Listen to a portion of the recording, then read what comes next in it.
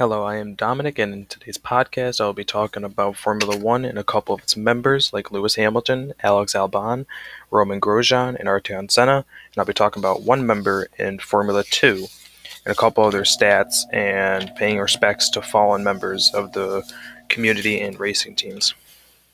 It's lights out, away we go! For topic number one, I will be talking about Lewis Hamilton and how on November 16th, 2020, he signed a $100 million two-year contract to drive for Mercedes-AMG Petronas Motorsports. A couple of his stats are he has won a total of 95 Grand Prix during his career. He won 21 races with McLaren and 74 with Mercedes, and has won 7 championships. He won 2008, 2014, 2015, 2017, 2018, 2019, and 2020. He is tied with Michael Schumacher with 7 championship wins. He is known as the best F1 racer ever, but Juan Manuel Fangio is also known as the best F1 racer because he has won 5 championships in the 50s, an era known for its terrible safety protocols and safety aspects on the cars. Lewis Hamilton, he was working with Mercedes-AMG Petronas for the past few years, and he's been an amazing racer and kept up with. He's been steady the whole time. He's consistent. He wins race after race after race. The only time he ever really loses is if there's a technical difficulty with the car or if he's not feeling well. And if he doesn't win, then his partner will, which was I forgot his name, but his racing teammate for Mercedes-AMG Petronas would either win and would still bring the team a win, which is still amazing for that team because they're known as a world-renowned company and racing team. Their cars are amazing and beautiful and one of the fastest in the world.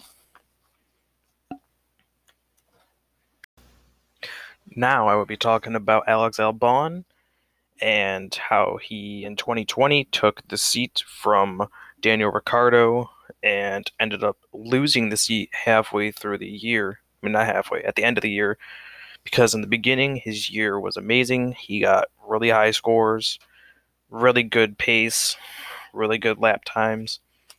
And then he ended up downfalling halfway through the season, not being as consistent as he was in the beginning, doing really, really bad, not getting high positions, not getting high speed. His stats were basically just garbage in the second half of the year. And he lost his seat to Sergio Perez, who was driving for, I believe, India at the time. Let me check. Actually, never mind, I won't check. But he lost his seat. He was driving for Red Bull, and Alex Albon replied by stating, "I can't lie, guys, it hurts. I gave everything out there, but it's still quite enough. It still quite wasn't enough." He basically owning up to not doing that good in the second half of 2020. But he also stated, "I want to say a huge thanks to all of you that supported me throughout this year, especially my Thai fans." He's from Taiwan.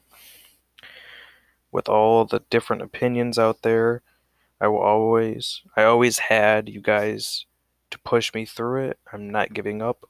I poured my life into this, and I won't let it stop me here. I have more to give, and my focus is getting back for 2022 and to wave the Thai flag again." Friends and fellow drivers of Alex Albon, like George Russell, which drove for Williams team in, I think, 2019, stated, "You'll be back, mate." He basically just voiced his support for Alex Albon, stating that he hopes he gets back and he knows he's a really good racer. It was just his first year and he's a rookie, which is a big downside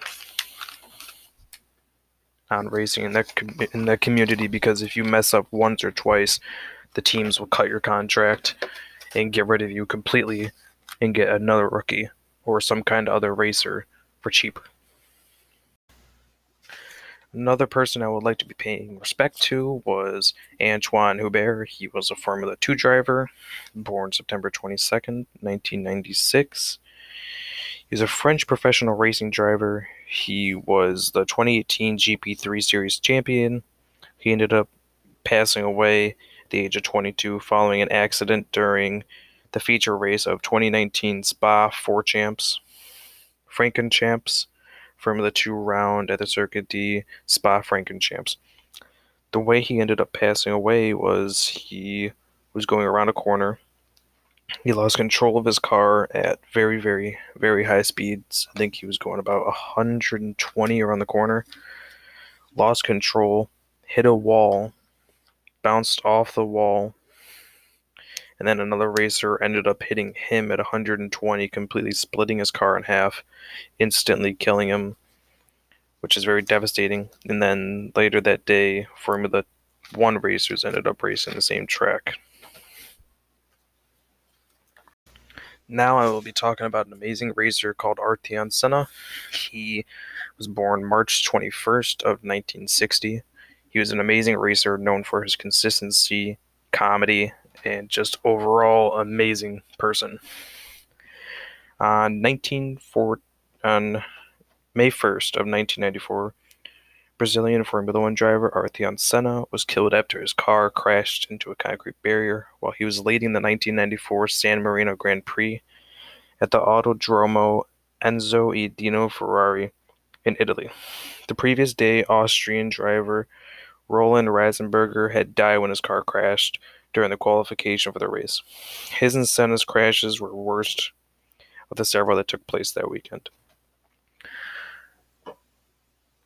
This became a turning point in the safety of Formula One, prompting the implementation of new safety measures in both Formula One and the circuit, as well as the Grand Prix Drivers Association to be re-established. The Supreme Court of Cassation of Italy ruled that the mechanical failure was caused of the crash. That was what caused the crash, although it has been disputed. In 1994, Senna has left his longtime team McLaren, which he had joined in '88, and won 3 World Drivers' Championships with in '88, '90, and '91, to join Williams, replacing his former teammate Alain Prost. They was paired with Damon Hill. Williams was expected to contend for the F1 World Champions that year. They were amazing in the past 2 seasons with Prost and Nigel Mansell.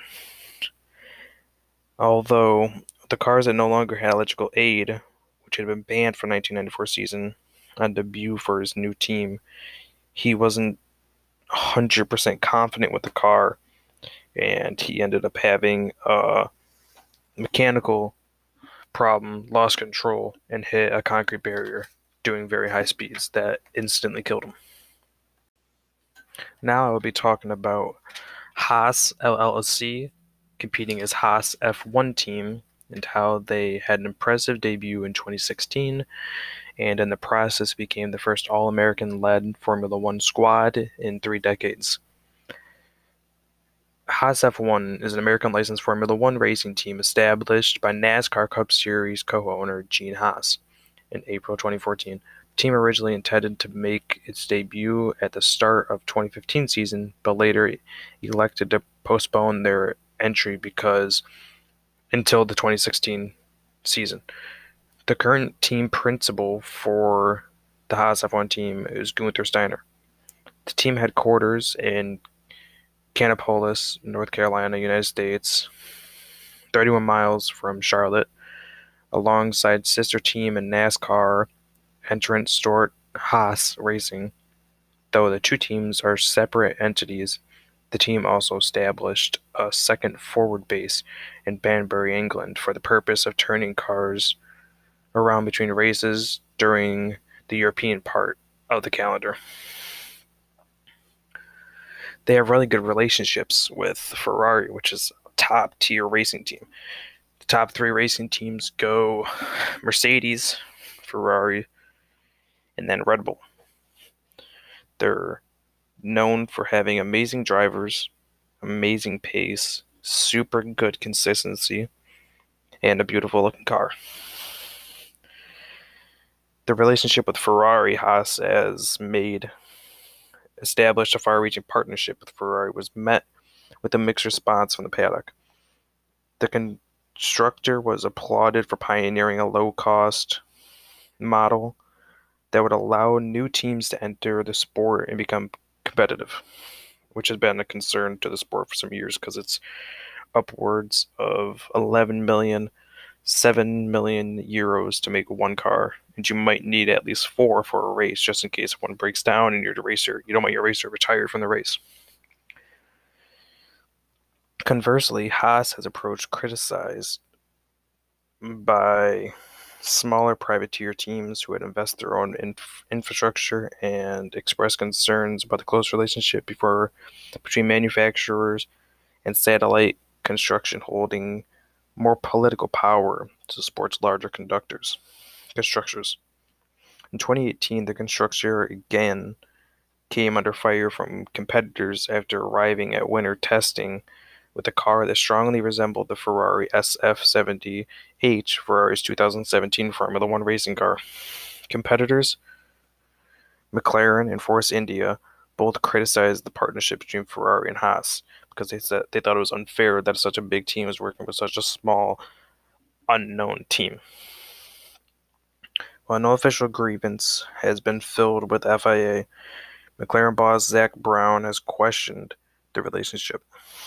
During 2021 rule discussions in April 2019, concerns over Haas F1's team approach were presented by Renault and McLaren.